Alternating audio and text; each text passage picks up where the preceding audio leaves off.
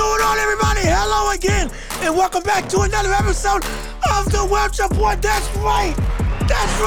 Get excited. We're back after an unexpected 7-day hiatus. We're back again with another episode to give you, the people, what you want to see, which is me getting all hyped and amped up and giving my analysis on all things in the sports world. And specifically today, we have a hot, and I mean hot show for you today. We have the Unified Heavyweight Championship being put on the line again in a rematch of Alexander Usyk versus Anthony Joshua for the Heavyweight Championship of the world. And on top of that, we're also going to touch on Deontay Wilder and his seemingly comeback into the boxing realm after his loss to Tyson Fury, as well as the NBA going on their rivalry week that was just announced with their full season schedule, and my thoughts on that and why I have a problem specifically with rivalries in the NBA. But without further ado, we're going to touch on the main thing of the show,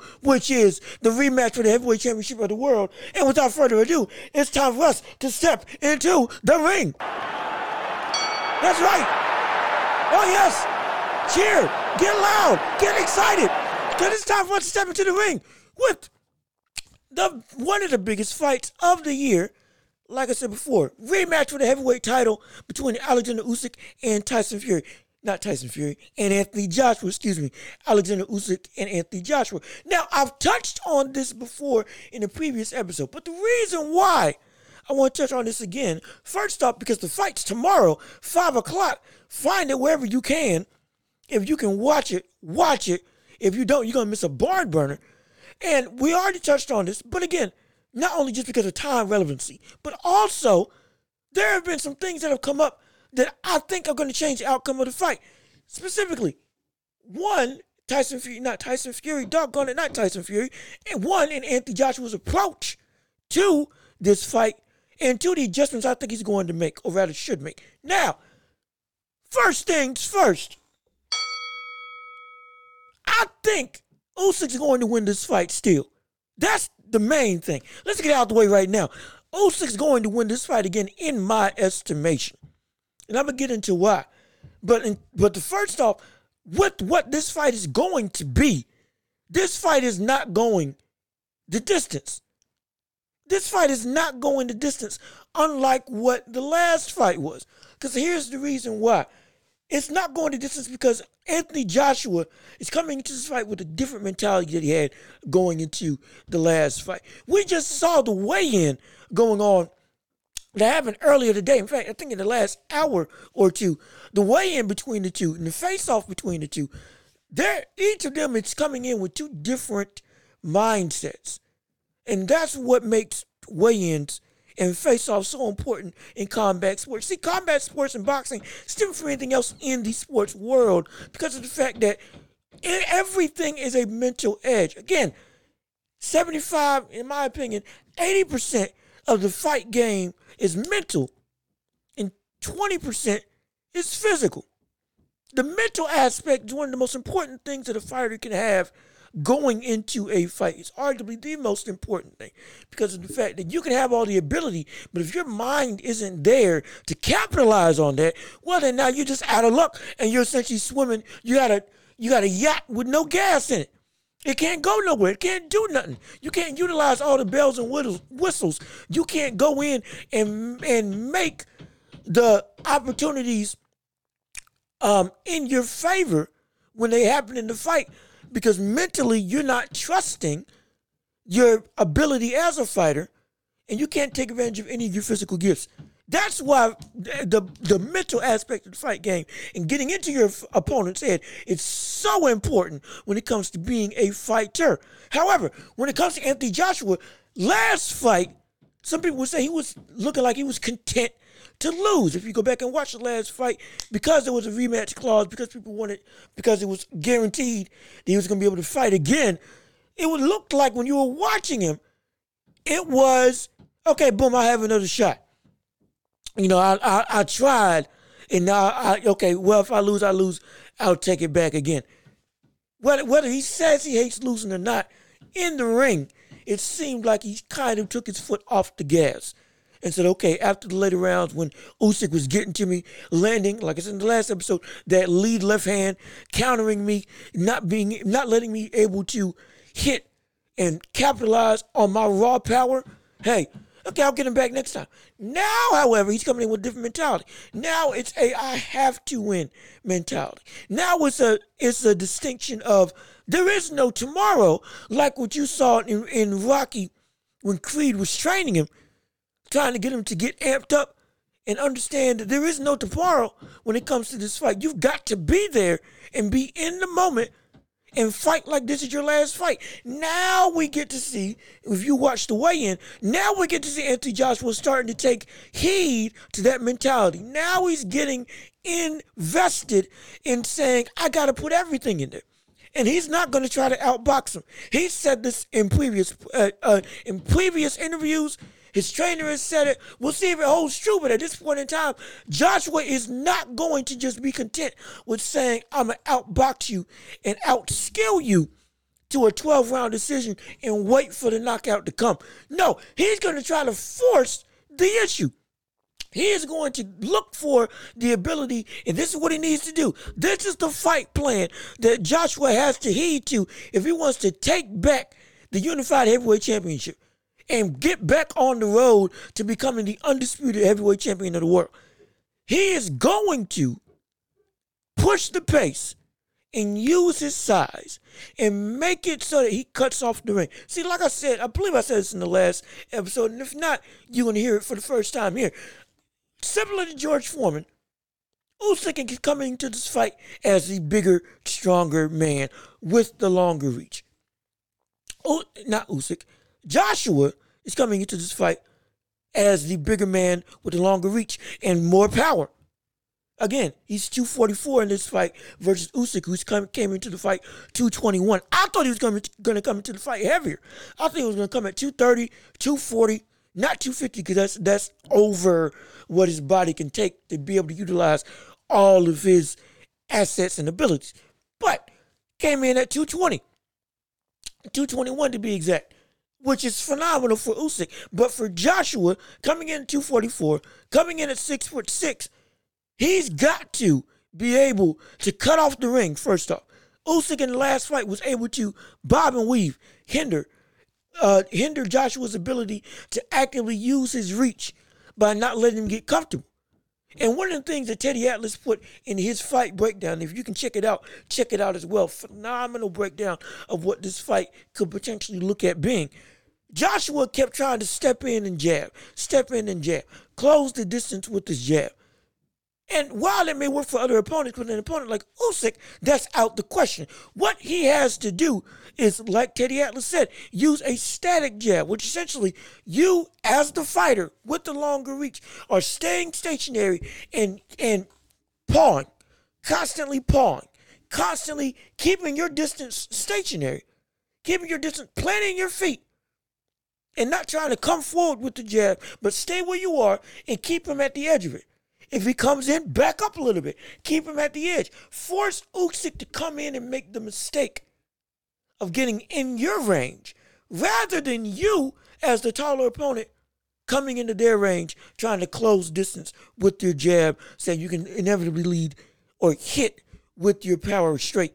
Because again, Joshua can take Usyk out. Let's not be stupid about this whole situation. Usyk is vulnerable. Coming up as a cruiserweight, he is vulnerable coming into this fight. He is susceptible to being overmatched and overpowered. The only problem is Joshua has to commit to sticking to that game plan. He's got to commit to being the aggressor. He's got to commit to not trying to harp on, oh, I got to be technical, or I got to do this, that, and the third ever so perfectly. And Joshua's got to stay into the mindset of, I'm going to take a chance. I'm going to put myself at risk. I'm going to make my power known by putting myself in a vulnerable position so that I can land with tough shots. And what does that mean? That means drawing the opponent in, letting Usyk come in with his head moving. Or excuse me, not letting him come in. I'm not saying you just let him get on the inside, because if that's the case, you're going to lose, just like you did in the last fight. And again, this isn't going to be This isn't going to a decision. This ain't going to 12 rounds in my estimation. So you can mark my words, if Joshua just lets him come in, oh no, he'll get knocked out. Absolutely. He already got hurt and he already got stunned multiple times in multiple other fights. Need we bring up Ruiz in his fight? Need we bring up the previous championship fights that he had where he's Dillian White early in his career? Got stunned when he was fighting him. He's been stunned again. Chinny, incredibly chinny. One of his biggest pitfalls as a heavyweight is that with all his power, if he gets caught, he's in trouble. He is in deep trouble. But again, he cannot be scared of the deep trouble. What he has to be is he has to be willing to embrace the trouble, embrace the danger, so he can land the shots that he wants to land. And this is what's going to make this fight different. Joshua coming into this fight hasn't talked to the media a whole bunch. If he has, been completely determined and mean, again, similar to Marvin Hagler, marvelous Marvin Hagler, about that war mentality, about being able to, I want to fight, I want to go, I want to take somebody's head off.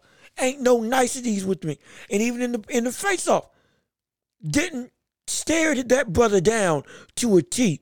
Didn't let him look away. Didn't let him be the last one to turn to the camera and look away from the locked eyes that they had. Asserting dominance, making his mental position known that you're not going to get the same fighter that you had in the last fight. I'm not shying away from anything. I'm looking to take you out. I'm looking to destroy you. I'm not looking to play with you. I'm not looking to go the distance with you. That's great. And the tactics that he needs to do in order to make that in order to make that game plan a reality, he's got to be able to draw in Usyk without letting himself be pulled in to Usyk's range. Making so that Usyk has to come into Joshua's range. Making so that Usyk has to fight and weave and dodge into getting on the inside. Because last fight, again, he helped him by using his jab, but stepping forward with his jab. When he stepped forward with his jab, he essentially made it easier for Usyk to slip, close the distance, and then lead with his lead left hand and counter and pot shot and inevitably hurt him in the long run. And towards the end of the fight, 10 seconds left in the 12th round, Joshua would have gotten put on the canvas. He was in that much trouble. But again, Joshua can't be scared. Also, Joshua has to be able to be willing to go to the body. And I'm not talking about just at a distance going to the body. I'm talking about if the fight does get into Usyk's range, and Usyk does get close, and Usyk does have the ability and gets within his reach to where he can actually throw shots, go to the body. Immediately go to the body. Do similar to what Tyson Fury does. Lean on him. Put your weight on him. Smother his punches. And then attack the body either when he tries to escape the clinch or when he's trying to come into the clinch or when you're infighting. Left hooks. And then if you're at range, guess what? Straight rights to the body off of a jab. Consistent body work is going to win him the fight. Because in the last fight, Usyk was troubled. Usyk got hurt when he was fighting, when he got hit in the body. He winced. He groaned. He was uncomfortable. Even though he's, again, slightly heavier than he was, about a quarter of a pound heavier than he was going into the first fight against Joshua. It's still, Joshua's power is still there. Say what you want about he's quote unquote getting exposed now that he's fighting upper elite talent. Say what you want about him seemingly not being the guy that we thought he was. He's still one of the stronger heavyweights, one of the strongest heavyweights, in the division today. He still has an insane knockout percentage. He's still built like a brick house.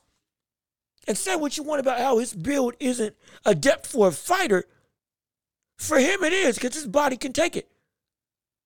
I'm not with people saying, oh, he needs to be leaner. He needs to lose more weight so he can be more elusive, so he can move around. No, he's got the ability to move around. He's got the ability to use his feet. He's got that in him. The only problem is he wasn't utilizing it. Keep the weight, but add the tactics. If you get any leaner, well, yes, you'll be more apt to be able to go longer distances. You won't get winded as much. You'll still have power, but not as much power. That right there is the difference. Not having as much power takes away one of your biggest threats. Because again, you won the championship not losing weight. You won the championship being built. You don't need to go straight up streamline. You can keep some of the weight if you're Joshua, because again, your body can take it. It's the tactics that you're utilizing that's hindering you in this fight. You want the strength in this fight. You want the size in this fight. You want the ability to have a physical advantage in nearly every aspect, except for speed coming into this fight.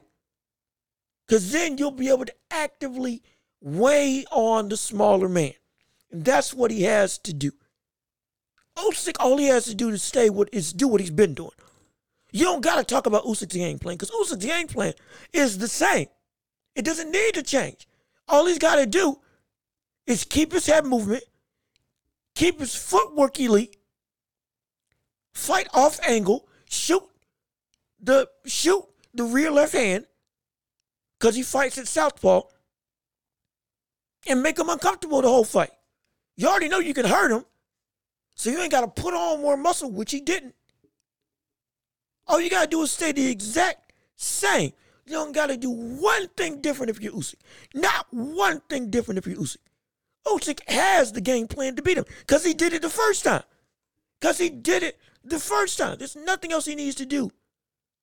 What does need to be done is Joshua, on the other hand, has to be willing to adapt and fight with aggression. Fight with fire. Fight with fervor.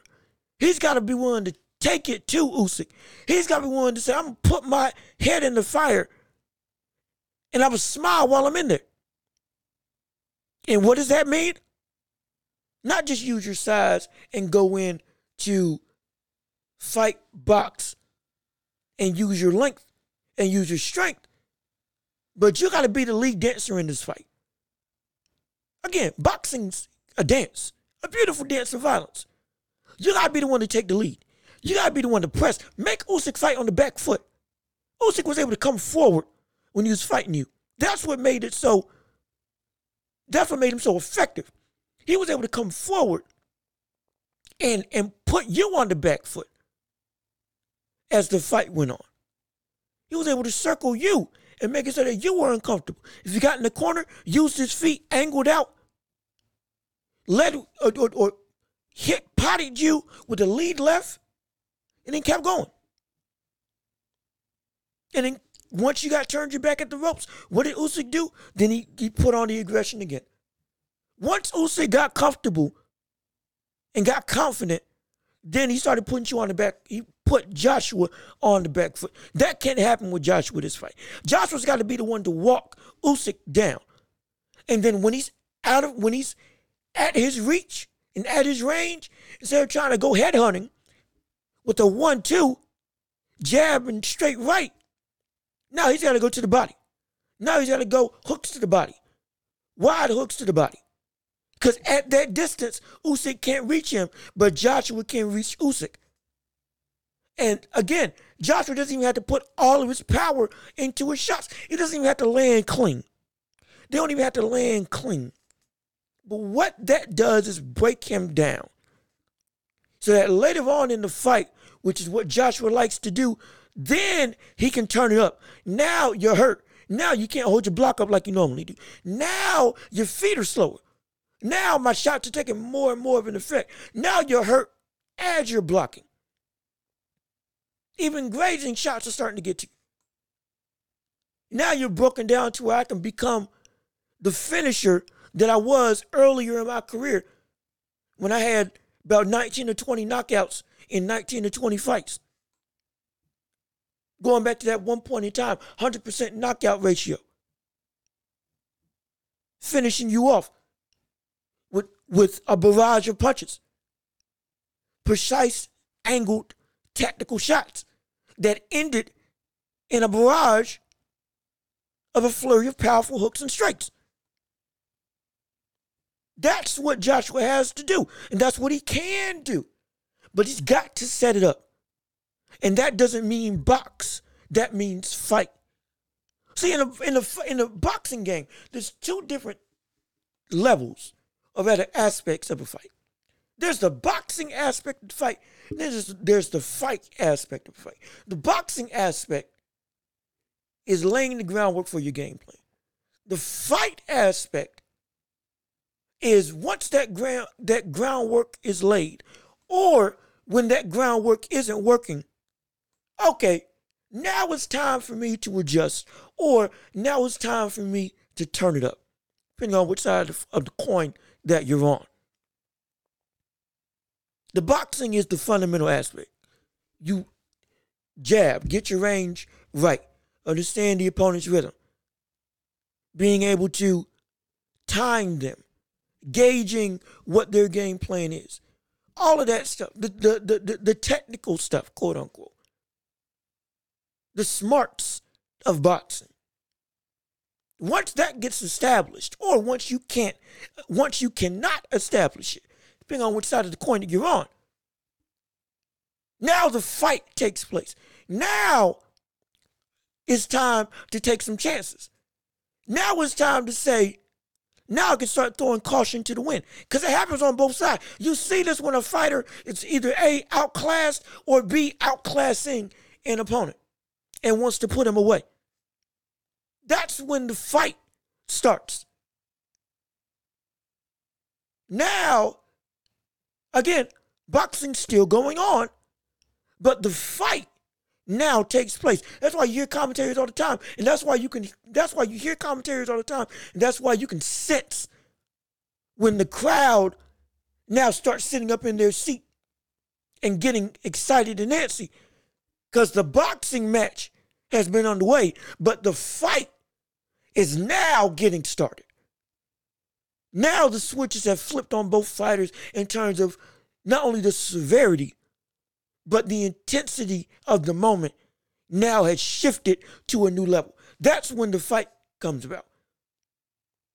That's when now you see fighters trying new things. That's when now you see fighters going, let's say they're a traditional 1-2 jab straight type of fighter. Now when the fight starts, okay, now they're throwing lead left hooks to try to counter the fighter. Now they're starting to do a little more body work, ending with a big hook to the head. Now they're throwing 1 or 2 hooks or 1 or 2 straights back to back, trying to catch the opponent out of rhythm. Now you see shots that are, okay, if you get hit by this, you might be in trouble, or it'll get your attention. That's when the fight starts. That's when the fight starts. And that's what Joshua has to do from round 2 on. You cannot try to just go with the main, your game plan cannot be just to do what you did in the last fight as just a continuation in terms of, I'm going to try to outbox you. Again, Joshua said he wants to knock him out. He's going in there to knock him out. I'm saying that this fight ain't going the distance. But it's up to Joshua to make sure that when it doesn't go the distance, it's for his benefit. And he's the one with his hands raised with Usyk going on the canvas. And the only way that's going to happen is if Joshua turns this into a fight before round 3. He's got to take risk, and he's got to throw caution to the wind to a degree early and often. Again, utilizing his size and let himself throw punches that even if they don't connect, 1, they're at the body. And 2, again, even if they don't connect, now they make Usyk think. Because at first in the last fight, all Usyk had to worry about was the right hand to the head. That was the biggest thing. The straight right from the all-around power from Joshua is one of the biggest aspects of Joshua that you have to worry about. But the main thing is the 1-2 combo of a jab and a straight right to the head. Now, once Joshua started going to the body, all of a sudden Usyk now had to worry about, oh, I wasn't expecting this. Oh, now I got to try to start retreating. Now I'm getting hurt. And Joshua took those rounds. But then when he went away from that game plan later on in the fight, Usyk was able to get back in rhythm. And then what happened? Boom. Ultimately hurt him later in the fight. And then nearly knock him out in the last round with 10 seconds left. Going to a, again, unanimous decision. Winning the unified heavyweight championship of the world. That's what happened in the last fight. Joshua, this fight has to say from round 2 and on, I am not going to let Usyk set the pace. I'm going to be the one to set the pace, and I'm going to go to the body early. I'm going to the body often, and I'm throwing caution to the wind early in the fight so that I can take advantage of the late wear and tear once the fight gets to round 7, round 8, round 9, and take them out. That's what's got to happen. And one of the best ways to do that is body work. And make the threat of your power more apparent by throwing more heavy punches. Now, I'm not saying you fight like Deontay Wilder. I'm not saying you throw caution to the wind and every shot is a big shot until you're winded by round 3. That's not what I'm saying. But what I am saying is that you throw, instead of just the right straight, throw a hook in the right straight. Instead of setting up everything off the jab, maybe throw an uppercut at the time. Throw an uppercut straight right from time to time. Usyk wants to go away from Joshua's right hand. So what does he do? He circles the opposite way. The best way to do that, especially for a southpaw fighter in Usyk, that Joshua can use to capitalize, is throwing a lead left hook. Make it so that Usyk has to go, or when he drifts away from the right hand, Usyk drifts into a left hook, either to the head or to the body. And then from there, left hook, straight right. Because now you've forced him back the other way, leading into his big right hand. When he gets into a corner, see, here's what he needs to do. Fight like George Foreman. Fight like George Foreman. George Foreman with bigger opponents. I think you've heard me say this before. George Foreman as a bigger opponent, fighting against a smaller opponent, used his arms and hands to manipulate their guard and manipulate where they could go and what they could do. Worked great against elusive fighters, just like with Joe Frazier. Used his arms, pushed him back, forced him up, forced him off angle, never made it so, always made it so that his head movement worked against him, and then pushed him into punches. He pushed him into where he wanted to throw. If Joe Frazier was trying to duck under, what would he do? Use his hands, prop him up, short right through the guard. If Joe Frazier was trying to use head movement, what would he do? Lean him, or rather push him to his left, short left. Or push him to his right, straight right. Or even push him down when he would try to bob up, because Joe Frazier was a guy that bobbed and weaved. Had some of the greatest head movement in heavyweight history. Instincts were off the chart. But one of his common tactics was, again, bob and weave from the cross guard. So what did George Foreman do? When he would bob down, he'd push him up. And when he would bob up, push him down. And to capitalize on those pushes, when he pushed him up, straight right. When he pushed him down, uppercut. Plain and simple. Joshua can do that exact same thing. Manipulate where Usyk goes by forcing him to go where he wants him to go. And throwing punches in the direction that Usyk's trying to go away from. The goal of Joshua that he needs to do is land body shots on a consistent basis, early and often, and use his left hand, not to jab, well, yes, to jab, but even more importantly than to jab, left hooks to the head, left hooks to the body when Usyk tries to drift and weave away from his right hand. So you can lead him back into the path of a straight right, or of a right uppercut, or of a right hook. Force him to where you want him to go, instead of trying to only track his head movement. Because I can say what you want about Deontay Wilder. Lack of skill, no footwork, no head movement, horrible defense, relies on his chin a lot,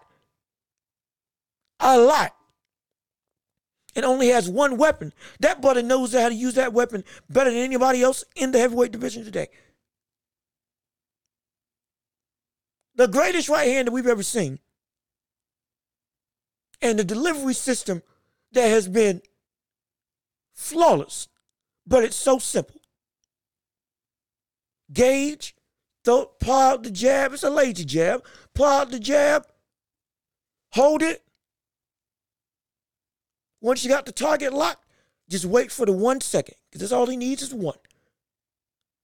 For as bad of a boxer as Deontay Wilder is, all he needs is one. Once he finds it, pop. That's it. He's perfected that simple yet destructive art. Joshua, while he's good, that one art he doesn't have to that degree against a fighter like Usyk. No, if he fought Tyson Fury, he wouldn't have that either. Usyk is a guy that you cannot track and trace if you're Joshua. It just can't work, because it didn't work last fight. You got to put, as an old saying would say, water in the basement. Put some change in the bank. Put some deposits early in the fight into the bank, so that when you want to withdraw some money, you got ample.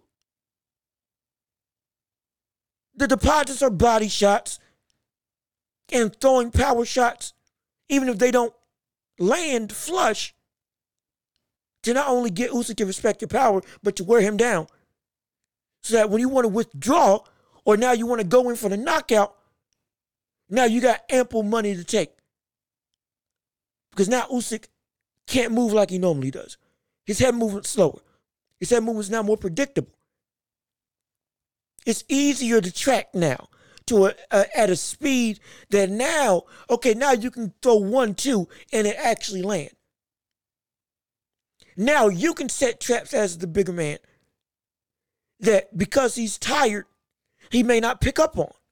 Because he's more worn than he was anticipating, he might fall into traps easier. He might fall into your setup for an uppercut, which is lethal from Joshua, one of his best punches. He might fall into a counter straight right. He might get lax and lunge for a straight left, a power left, again, because Usyk to southpaw. He might lunge in for a power left, and then what happens? Boom, get caught. Because he's out of range. Put him on the canvas. All of that can happen, but you have to put water in the basement. If you do not, there is no chance you're going to be able to win this fight. There's no chance. Because you can't win it off of points. Not against Usyk. You can't win it off of points. Because his style is just too footwork and his constant mobility is not going to allow you to just outpoint him with the way that Joshua fights. It's not going to happen. What has to happen is he's got to put water in the basement. Attack the base of the body, and the head will fall. It's like if you're chopping down the tree. You don't chop at the very top. You chop down near the roots. Because then once that goes, the whole tree falls off. Whole tree falls over. That's what Joshua has to do. If he does that, and if he gets mean, and if he takes chances, if he throws more power shots instead of trying to only set up the right hand and only headhunt, if he makes his presence, size, and strength known and apparent throughout the fight early, and makes it so that he puts Usyk on the back foot, now you have a shot at knocking him out like you want to and winning the championship again. But if not, if you go in there and you're not adaptable, and two, you don't put body work like you're supposed to, no, I don't see Joshua winning this fight. I don't see him winning this fight. He's not going to retire if he loses, but his career trajectory is now cemented that he's the third best heavyweight in the world. Now he's got to build himself back up by fighting people like Ruiz, fighting people like a rematch with Pulev, fighting people like Deontay Wilder, which I would love to see. This loss may be good because now he'll be forced to fight Wilder, which I've been wanting to see for a long time. He'll be forced to fight all these other heavyweights. He'll be forced to fight Joe Joyce. He'll be forced to fight Dubois, young heavyweights that are up and coming. He'll be forced to fight them if he loses this fight. Because he ain't getting another championship shot. Not immediately. You have to earn it back. And he rightfully can. It'll make for matches that I've been wanting to see, that boxing wants to see. Young, talented stars fighting each other in their prime. Because now the loss is obsolete because it happened. 2 losses. Oh, now I got to take my fights when I can, which is great. And that's exactly what can happen to Joshua if he loses this fight.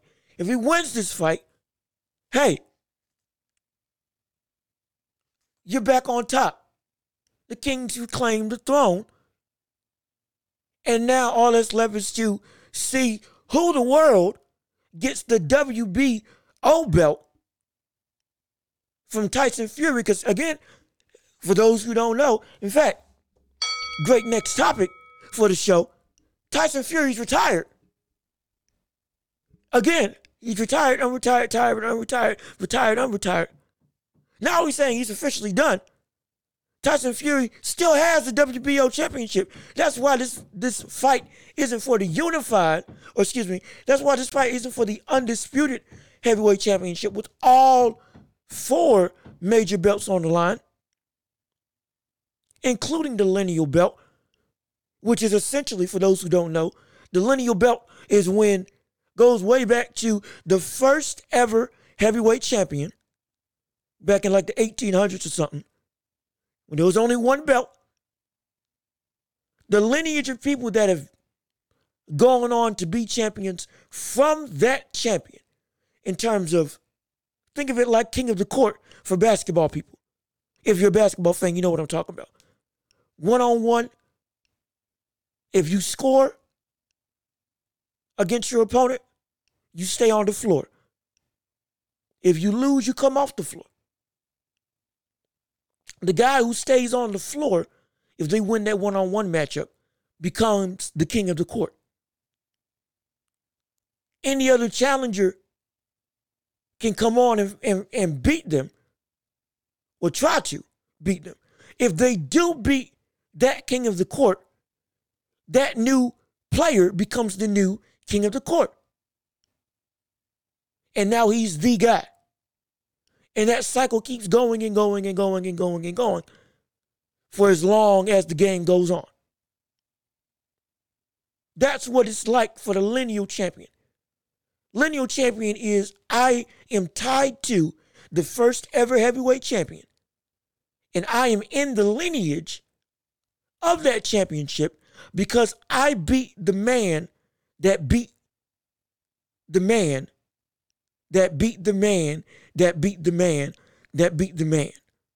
Going all the way back to the first original man or the first original champion back in the 1800s. That's what a lineal champion is. That's why it's so prestigious. Because you enter the essentially bloodline of I'm the new protector of the lineage. I want to be the quote unquote man as long as possible.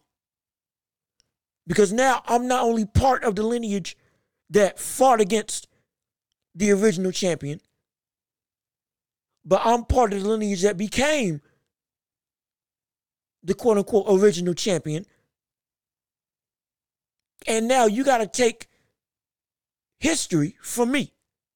That's what the lineal championship is. I'm in the bloodline. I'm carrying the bloodline. And if I win against the previous holder of the bloodline, that bloodline now belongs to me.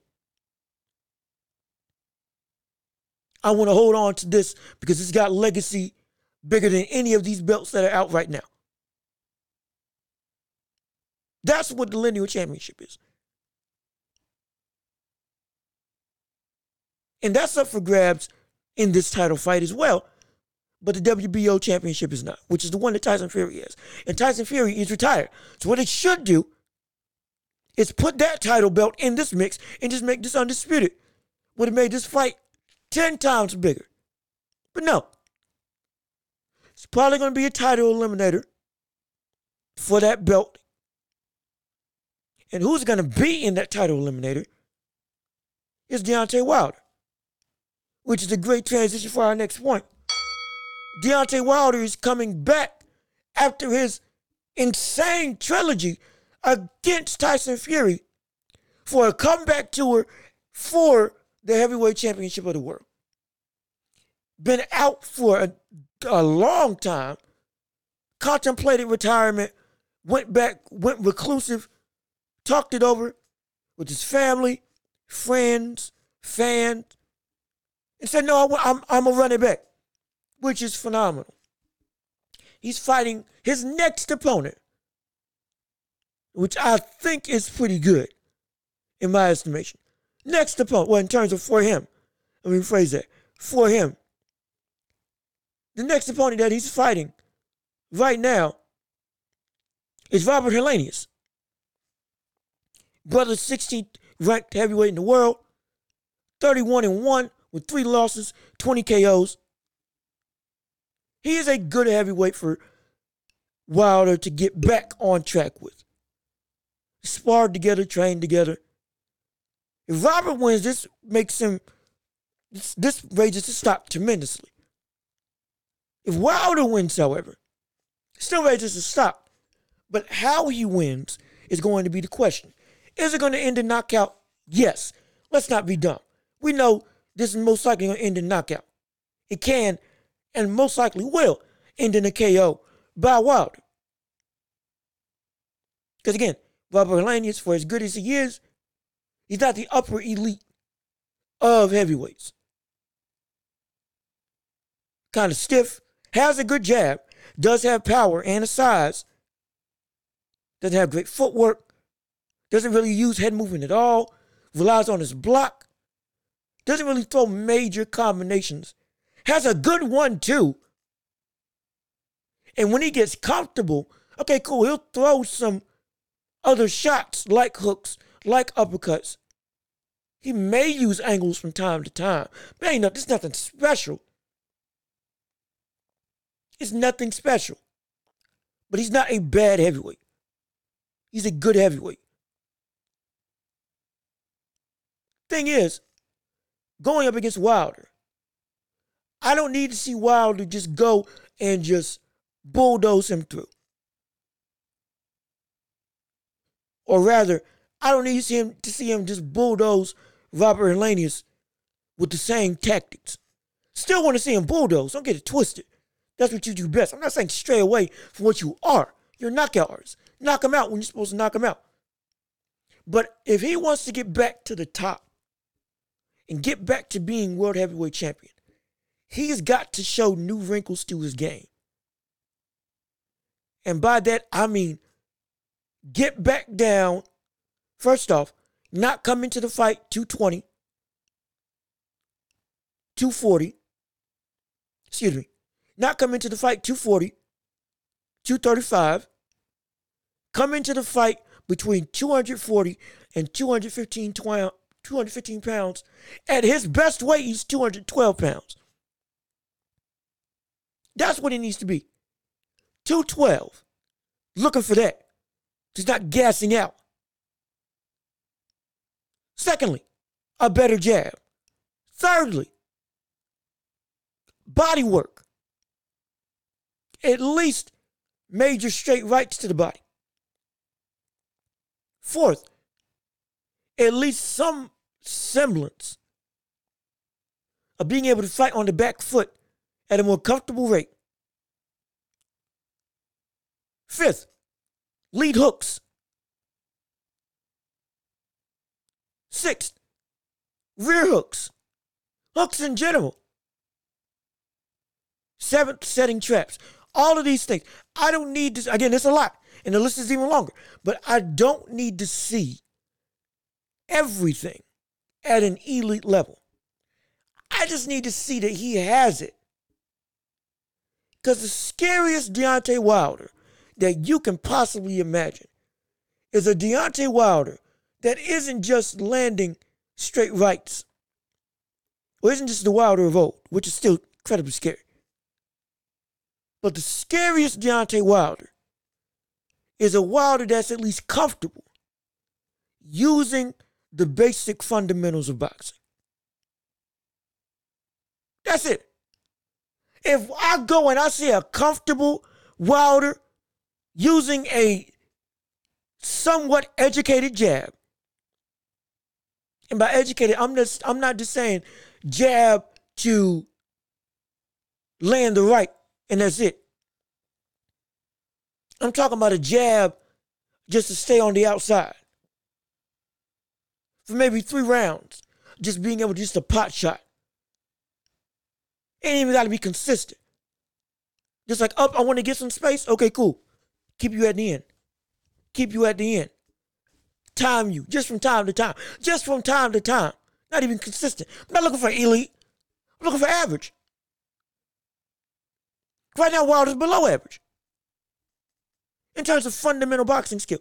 If he does that,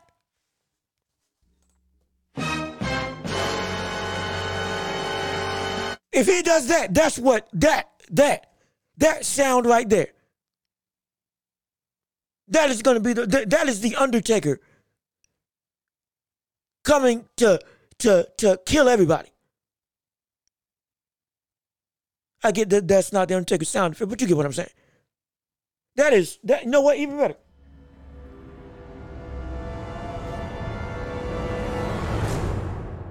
That right there, that's what you're going to have with Deontay Wilder.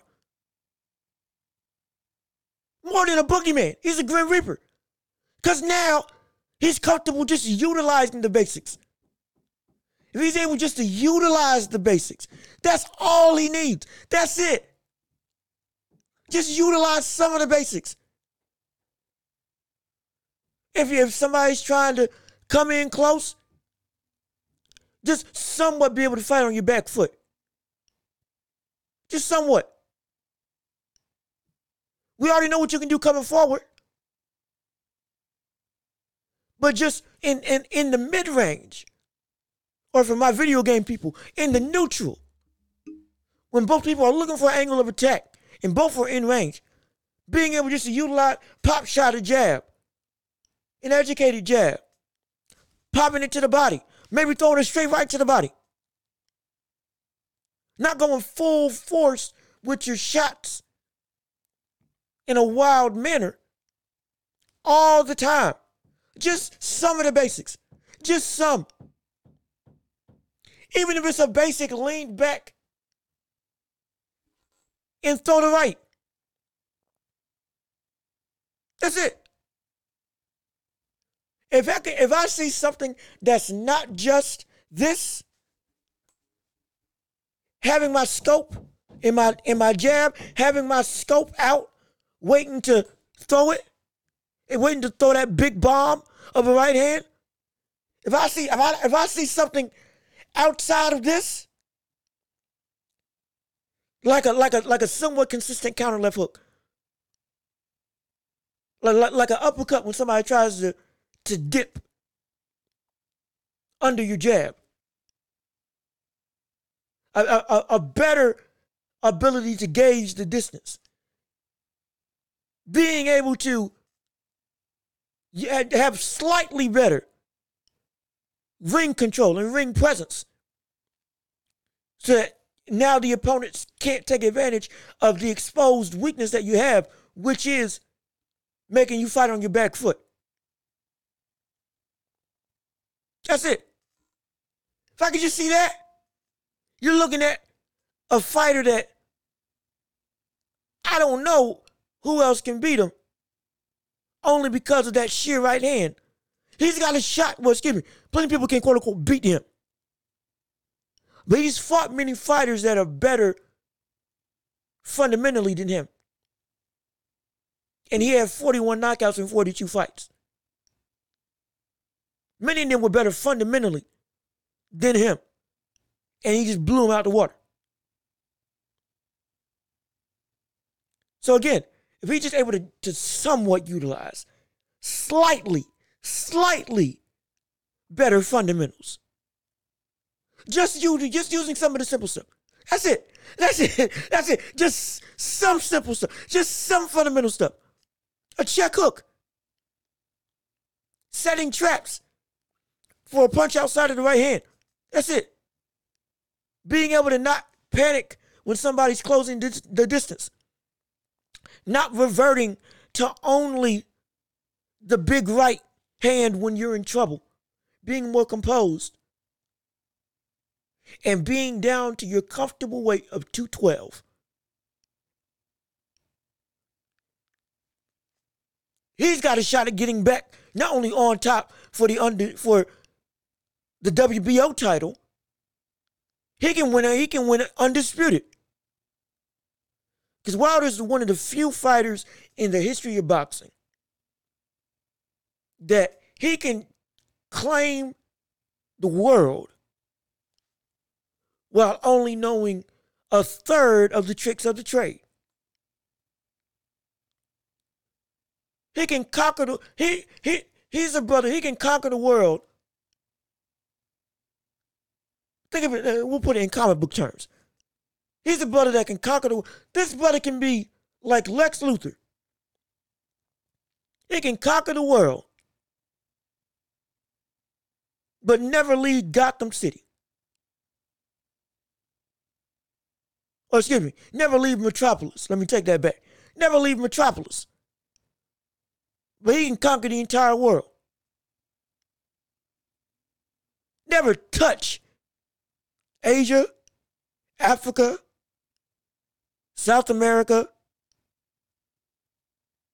Never touch any other country or nation. Never step foot over there and conquer the world. Don't know nothing about the culture. Don't know nothing about the ways of the people. Ain't got no experience in PR. Ain't got none of that. But with that limited level of knowledge, can go out and conquer the entire world. That's what Deontay Wilder can do. He's got that potential. If he just learns to learn. That's it. If he just learns to learn. Not blame your coaches, not blame your trainers, not blame Water or anything like that, like in your previous fight, if you just learn to learn, that's all you have to do. You learn to learn, and you're golden. Take heed to some of the problems that you have, and just not mentally check out and say that I only need the big right hand. Just learn a little bit, and you will be set to conquer the world. Because like you said in Deontay Wilder, like Deontay Wilder has been saying, you need to be perfect for 12 rounds fighting against me. All I need to do is be perfect for 1 second. I just need to be perfect for 1 second.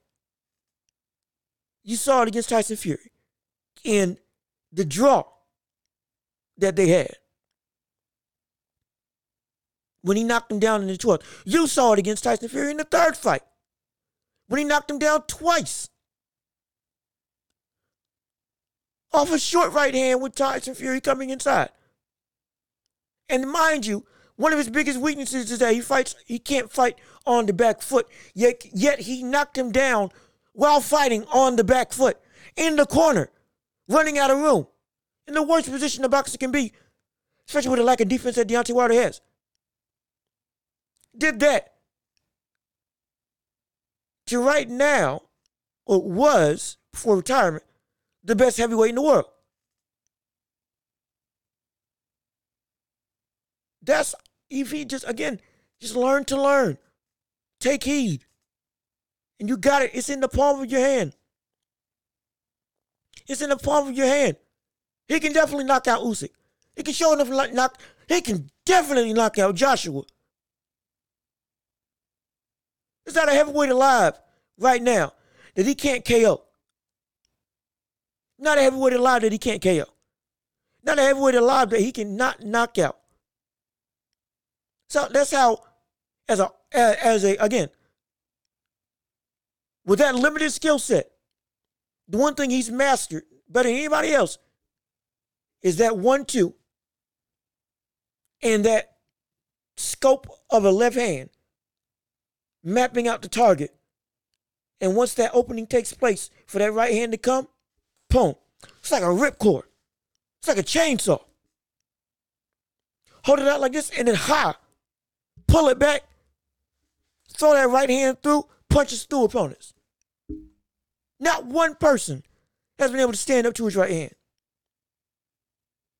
One person has gotten up, and Tyson Fury. But when I say stood up, I mean one person has never gone through a whole fight, to my recollection, without being hurt or being knocked down versus Deontay Wilder. That's it. That's it. Nobody. No matter what tactic they used.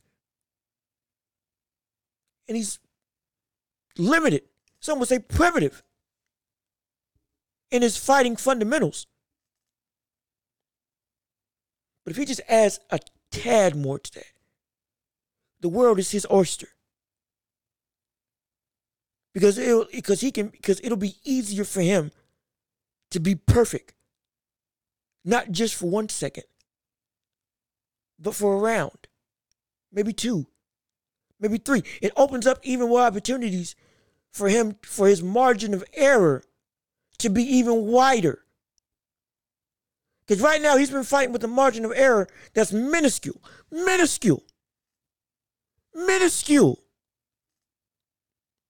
And he's been able to do what he's been doing.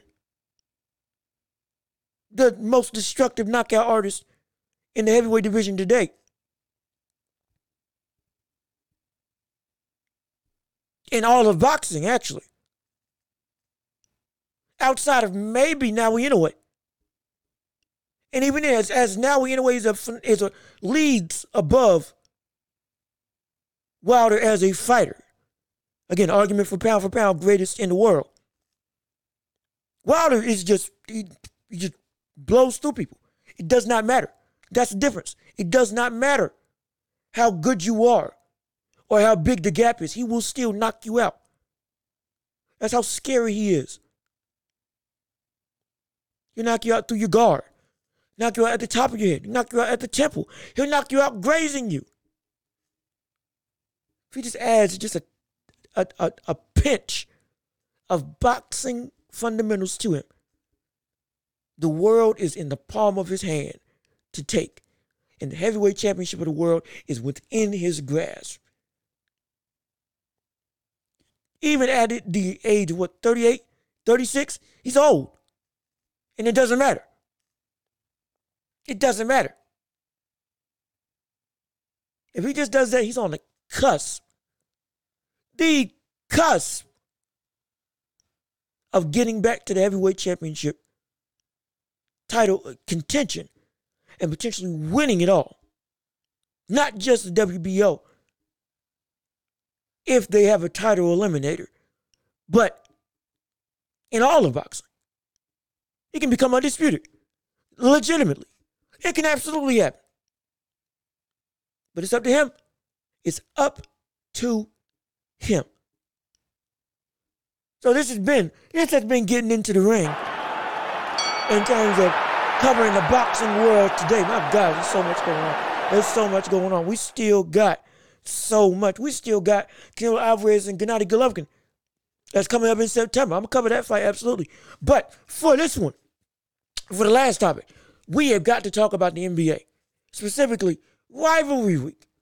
They just announced that the NBA schedule's been put out and they have a boatload of quality games. But specifically, NBA's bringing Rivalry Week into the schedule. And essentially, vaunted rivalries of the NBA, like Lakers and Celtics, like, Clippers and Lakers, Celtics and Heat, are being put for about a week in the schedule to hype up the fans and get some good competition. Which is good in theory. But I'm going to read off some of these. I'm going to read off the list of games to you. And I'm going to tell you what the problem is. Here's the games that are going to be on for Rivalry Week. Excuse me. I don't know why I'm getting tongue-tied. Here are the games. Celtics and Heat. Clippers versus Lakers. Nets versus Sixers. Grizzlies versus Warriors. Bulls versus Hornets. Suns versus Mavericks. Timberwolves versus Grizzlies. Raptors versus Warriors. Nuggets versus Sixers. Knicks versus Nets. Now, is there an outside of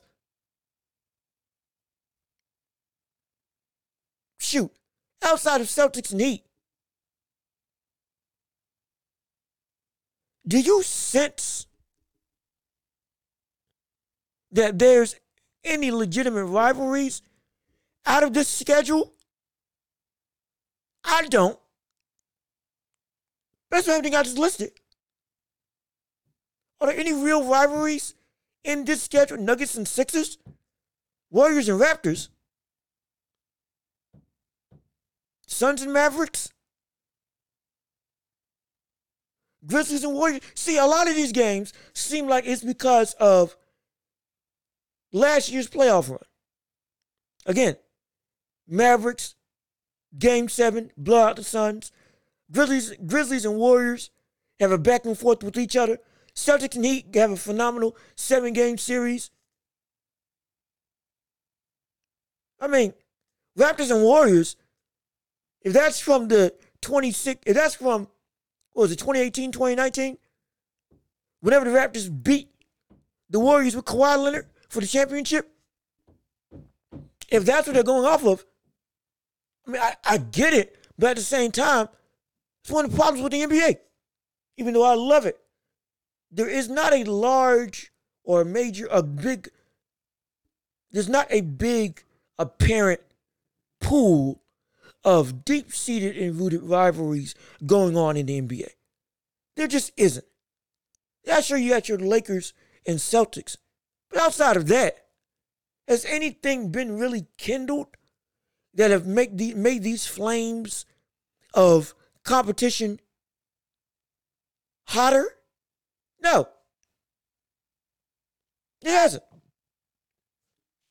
And while I see what they're trying to do, the issue is they have to be able, as a league, the NBA needs to have the ability to not only market better, but allow players to actively act like it's a rivalry game.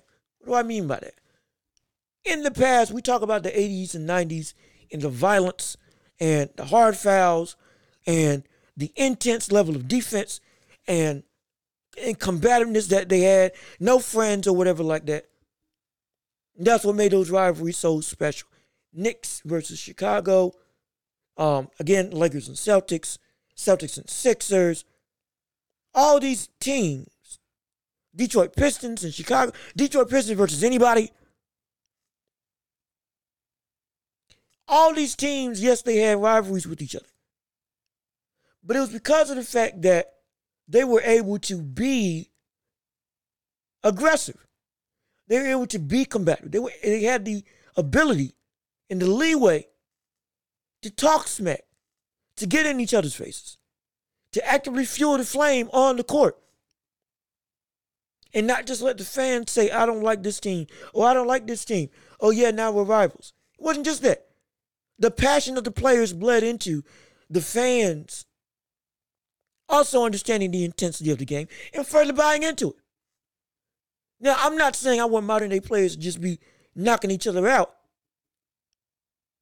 throwing lefts and rights, malice in the palace every time a rivalry game happens. But at the same time, however, I'm not knocking players for being friends off the court. The issue with rivalry games and rivalries not being apparent in the NBA is the fact that now they're just in name only. Players can't actively act like this is a rivalry. They can't get cocky against each other. They can't talk to each other. It's a foul. They can't talk smack to each other or they get thrown out the game.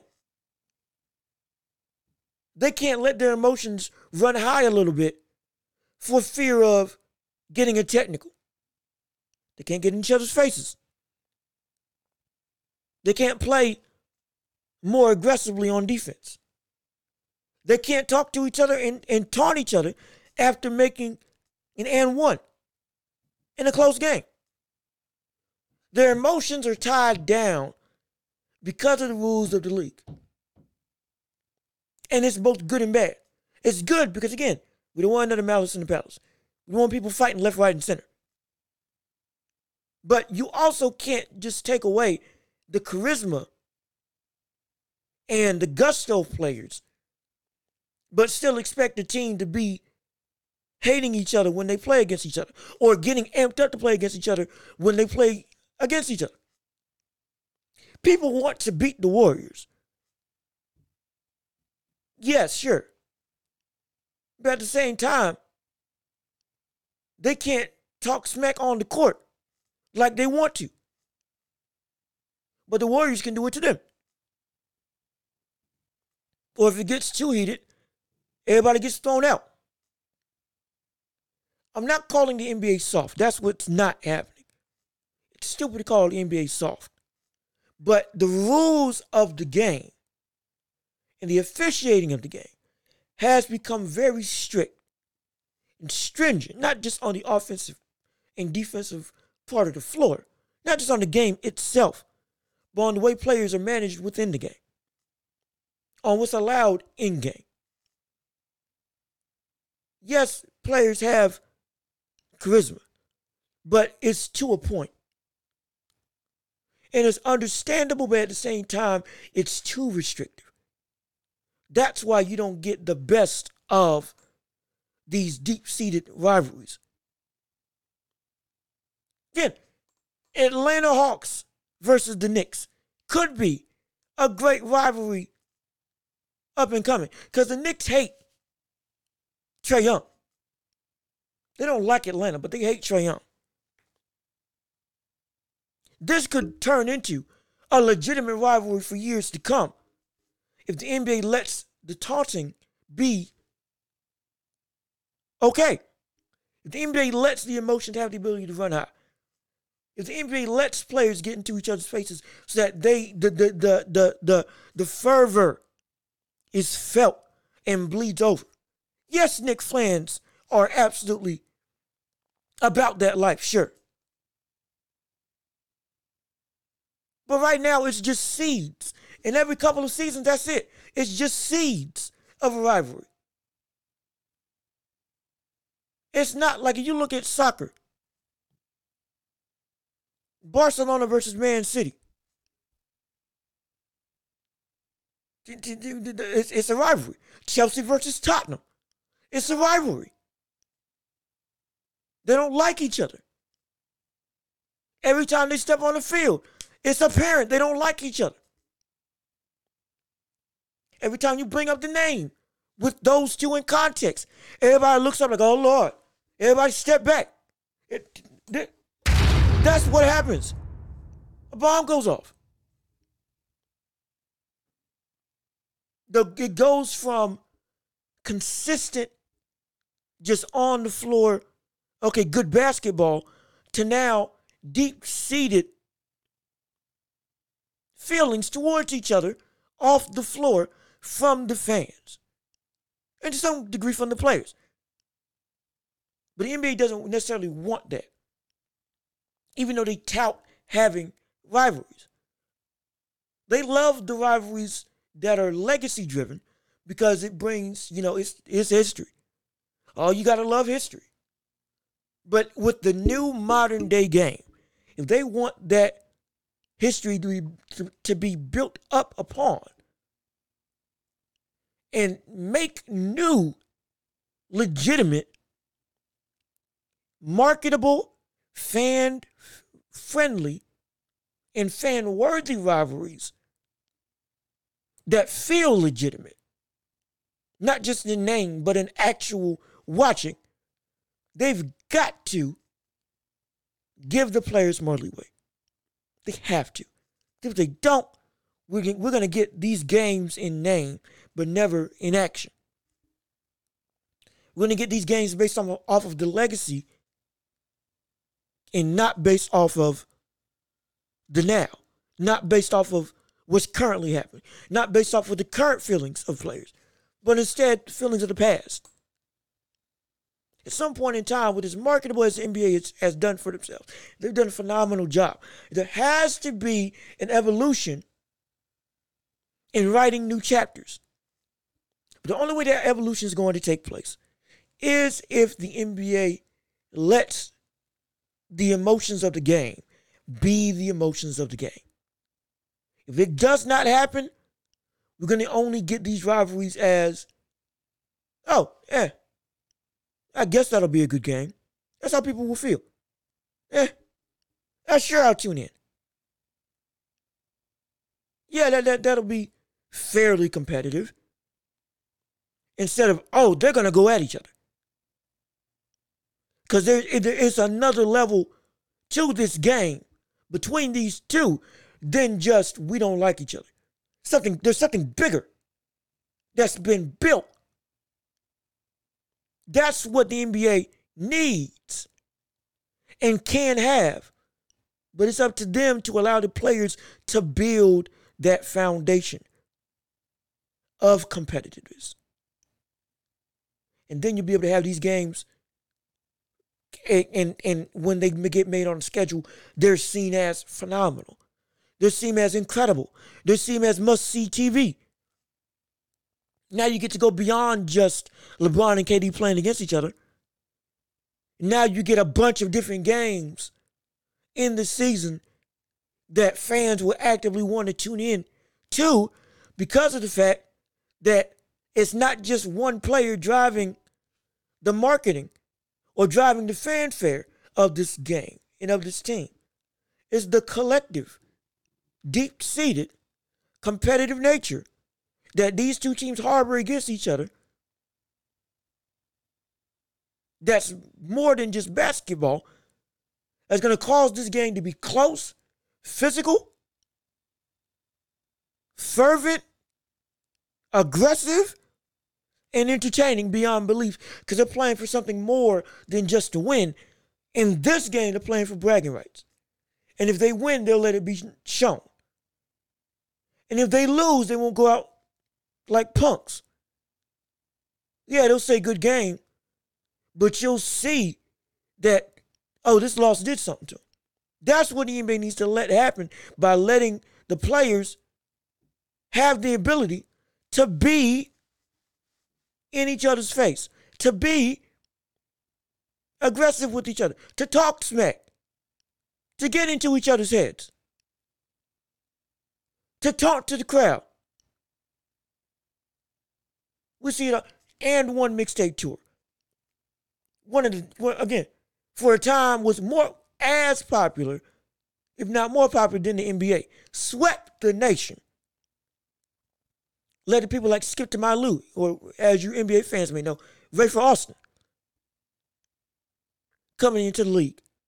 People like Hot Sauce, Spider, Escalade, Mark Jackson's brother, Half Man, Half Amazing, The Professor, Helicopter, Ayo.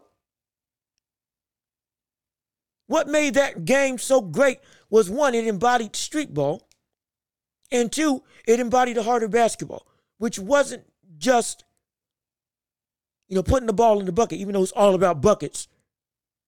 Shout out to the late great Bill Russell, who made that quote in an Uncle Drew commercial. This game will always be about buckets, which is true. But just as importantly, it was about putting on a show. That's why the Showtime Lakers were so apparent. That's why Julius Erving came into the ABA and the NBA and took the world by storm. That's why Elgin Baylor, Bob Cousy, Pete Maravich were looked at as, oh my goodness, because they brought that Showtime aspect to the game of basketball. George Gervin, one of the greatest scorers the NBA has ever seen. Elgin Baylor. The Showtime Lakers. All of that was because of the fact that it was about putting on a show and being entertaining for the fans. And then making it known that you know what you're about. That's what made N1 so popular. It wasn't just the flashy dunks, the flashy passes.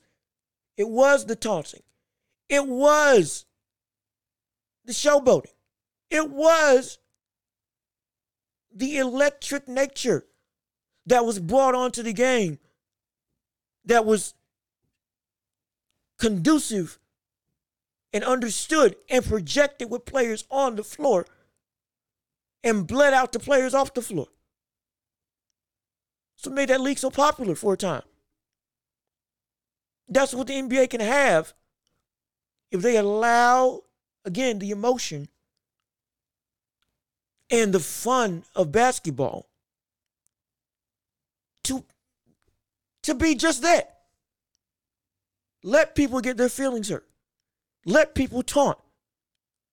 Let people get in each other's face. Let people jaw at each other.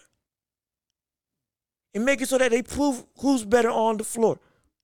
That's what allows for the nature of basketball to be elevated. Because now it's bigger than just winning. Now it's about pride. And when it becomes about pride, now you get to see where the real ballers are. Now you get to see where people really stand. Now you get to see where people will really draw a line in the sand and prove who they are and prove what they're about. There's still respect there, absolutely. But you see that respect shown in not wanting to be shown up. That's what the NBA needs. They want to have a legitimately entertaining, great, relevant rivalry week that they're trying to muster up and garner. Don't put just the name over the game. Let the game be the game. And let them go. Take the leash off of them. Let them show what they're about. Let them show what they're about. Because I promise you, the whole league will be 10 times better for it. 10 times better for it. Again, I'm not saying fighting. I'm not saying people cussing each other out left, right, and center.